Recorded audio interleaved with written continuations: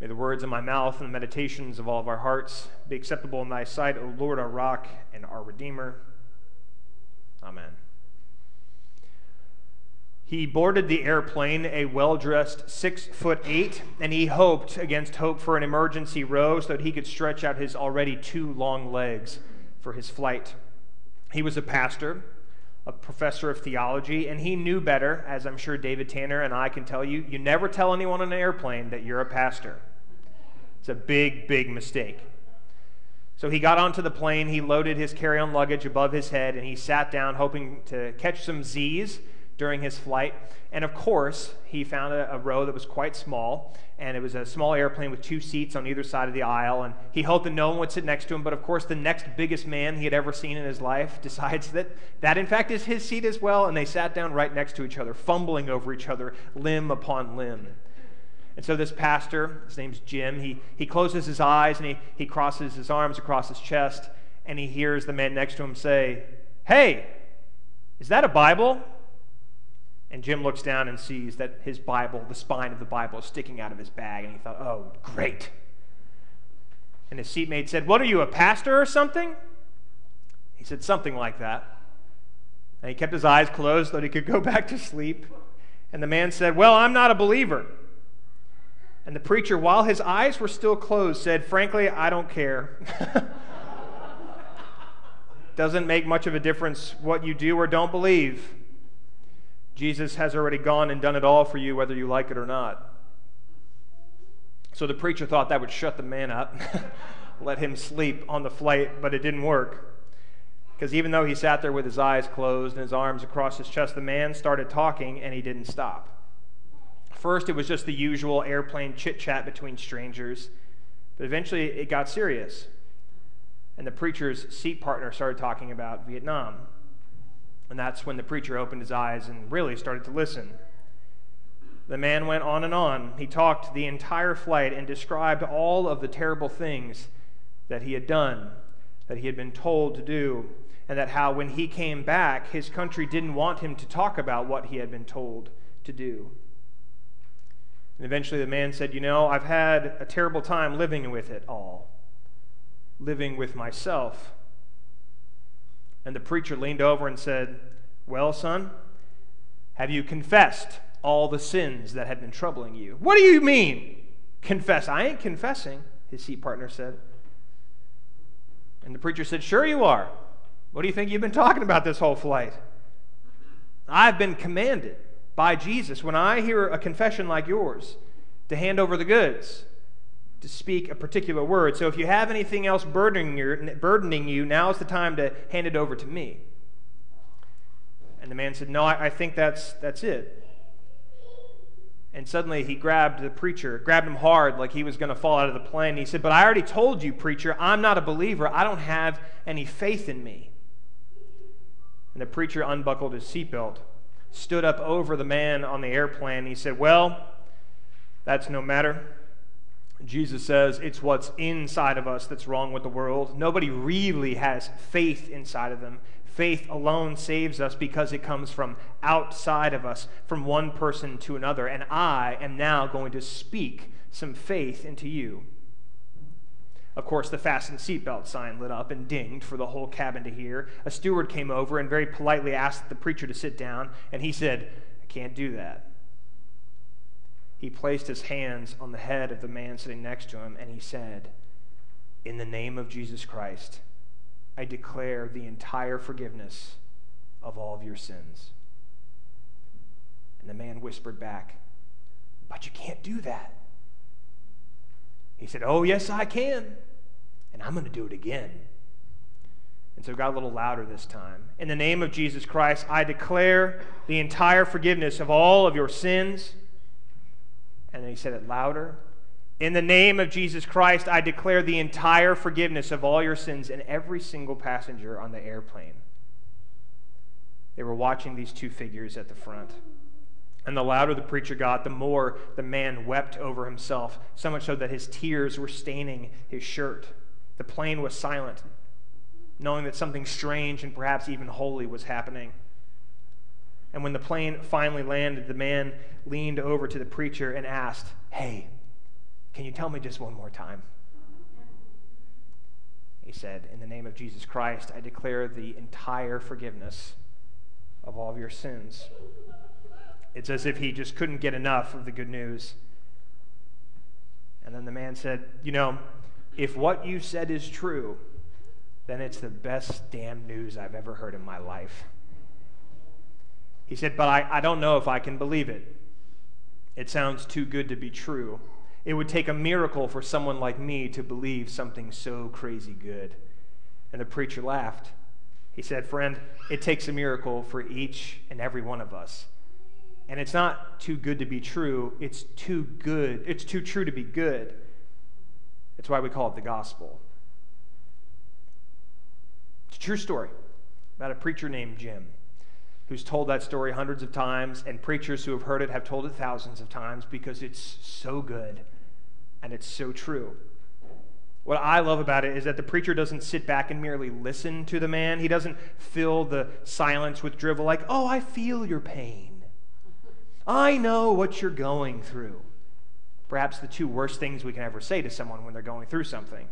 He doesn't minimize the sadness or the fear. He doesn't dismiss it with talk of responsibility or duty. He doesn't deflect or even change the subject. Instead, he listens and he offers what we call absolution.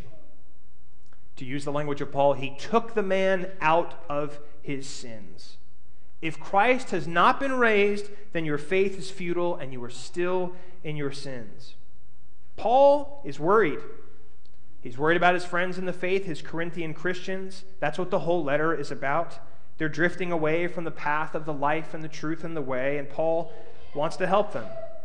He catches wind that they're no longer sharing the Lord's Supper together, and so he writes about the body of Christ having many members. He learns that they're constantly fighting over who is the best and who's the worst, so he writes about Christ being the head of the body. And here, in chapter 15, he gets to the real matter, the resurrection of the dead.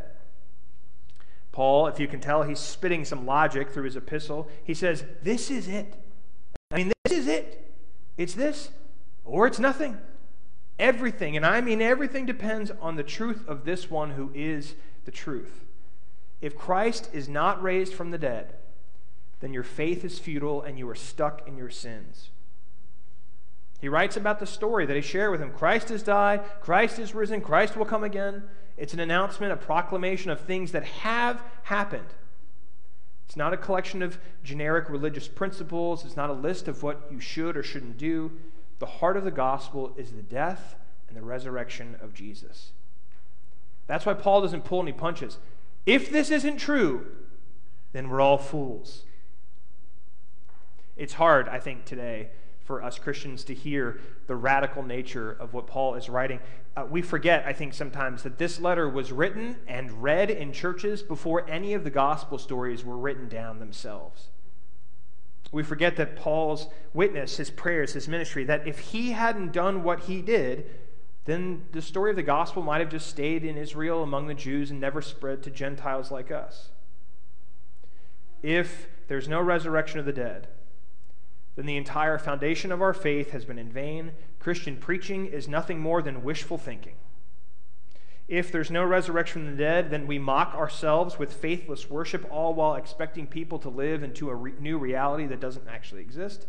If there's no resurrection of the dead, then the only thing we can offer the world is a pious lie and nothing but hopelessness. But thankfully, there's no such thing as the word if in the lexicon of God. But of course, we still have a desire for proof. We're addicted to certainty, us modern folk. We want clarity above all things. We can't imagine a world outside the binaries of what we can prove or disprove.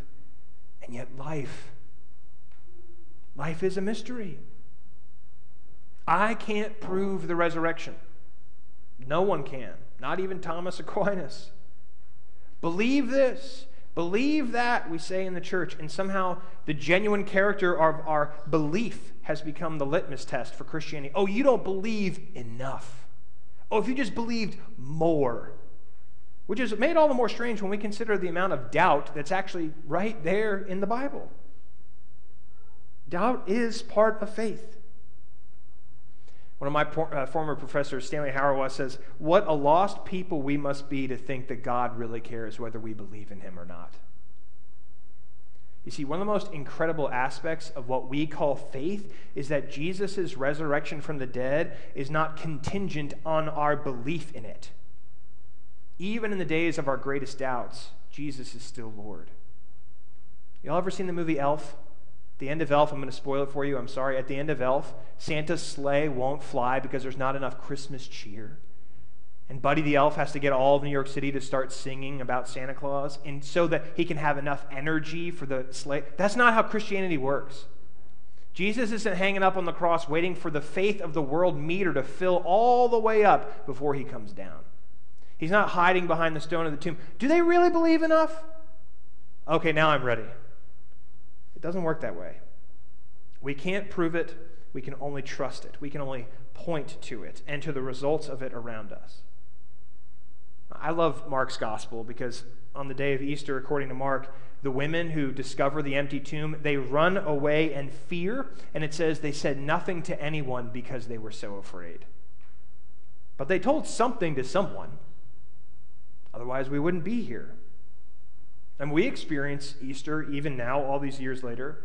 Some of us rejoice in the good news of it all. Some of us are terrified by it. And yet Easter is why we're here. We're here because somehow or another we have heard the call of the risen Christ, even though we may not know that's what it was when we heard it. Some of us, of course, are here looking for proofs. I say look around. That might be all the proof you need. The women who go to the tomb on that Easter morning, they're looking for and they're expecting a dead Jesus. And the angel says to them, "Why are you looking for the living among the dead? He ain't here. He's in Galilee. Go." When Jesus mounted the hard wood of the cross, when he drew all things unto himself, Scripture says all of our sins, our past sins, our present sins, sins that we haven't even thought up of yet, that Jesus nails them to the cross and leaves them up there forever. We're no longer in our sins. As Christians, our sins don't define who we are. Even though the world will always see people through their mistakes, not in church. We've been set free from those things forever and ever. In church, we call it absolution. It's the proclamation of the promise that Christ made to us through his death and his resurrection. It's the declaration that even though Paul has a lot to say about sin, the only sins he ever mentions are the sins for which Christ has died, all of them. It's the conviction that Christ will keep banging on our heads, reminding us again and again and again, shouting it on an airplane if necessary, that you are forgiven. God so loved the world that God condescended God's self to come and to be in our miserable estate. God so loved the world that God broke forth from the tomb and left behind the chains of death so that we could do the same. God so loved the world that we might no longer be stuck in our sins. That preacher, Jim, from the airplane absolution, he walked through the airport after his encounter with his seat partner. And right before they made for an awkward, 2 men, 6'8", hugging each other goodbye in an airport, the preacher handed the man his card and he said, "There's a good chance you're not going to believe you're forgiven tomorrow or the next day or even next week. So when you stop having the faith that I spoke into you, I want you to call me, and I'll tell you again. And I'll keep telling you until you believe it." And wouldn't you know, the next day, the man called the preacher. And he called the preacher the day after that. And the day after that, he called the preacher every day of his life until the day he died. And later, when someone asked the preacher why he kept answering the phone, he said, "I wanted the last words he heard in this life to be the first words he hears from Jesus in the next."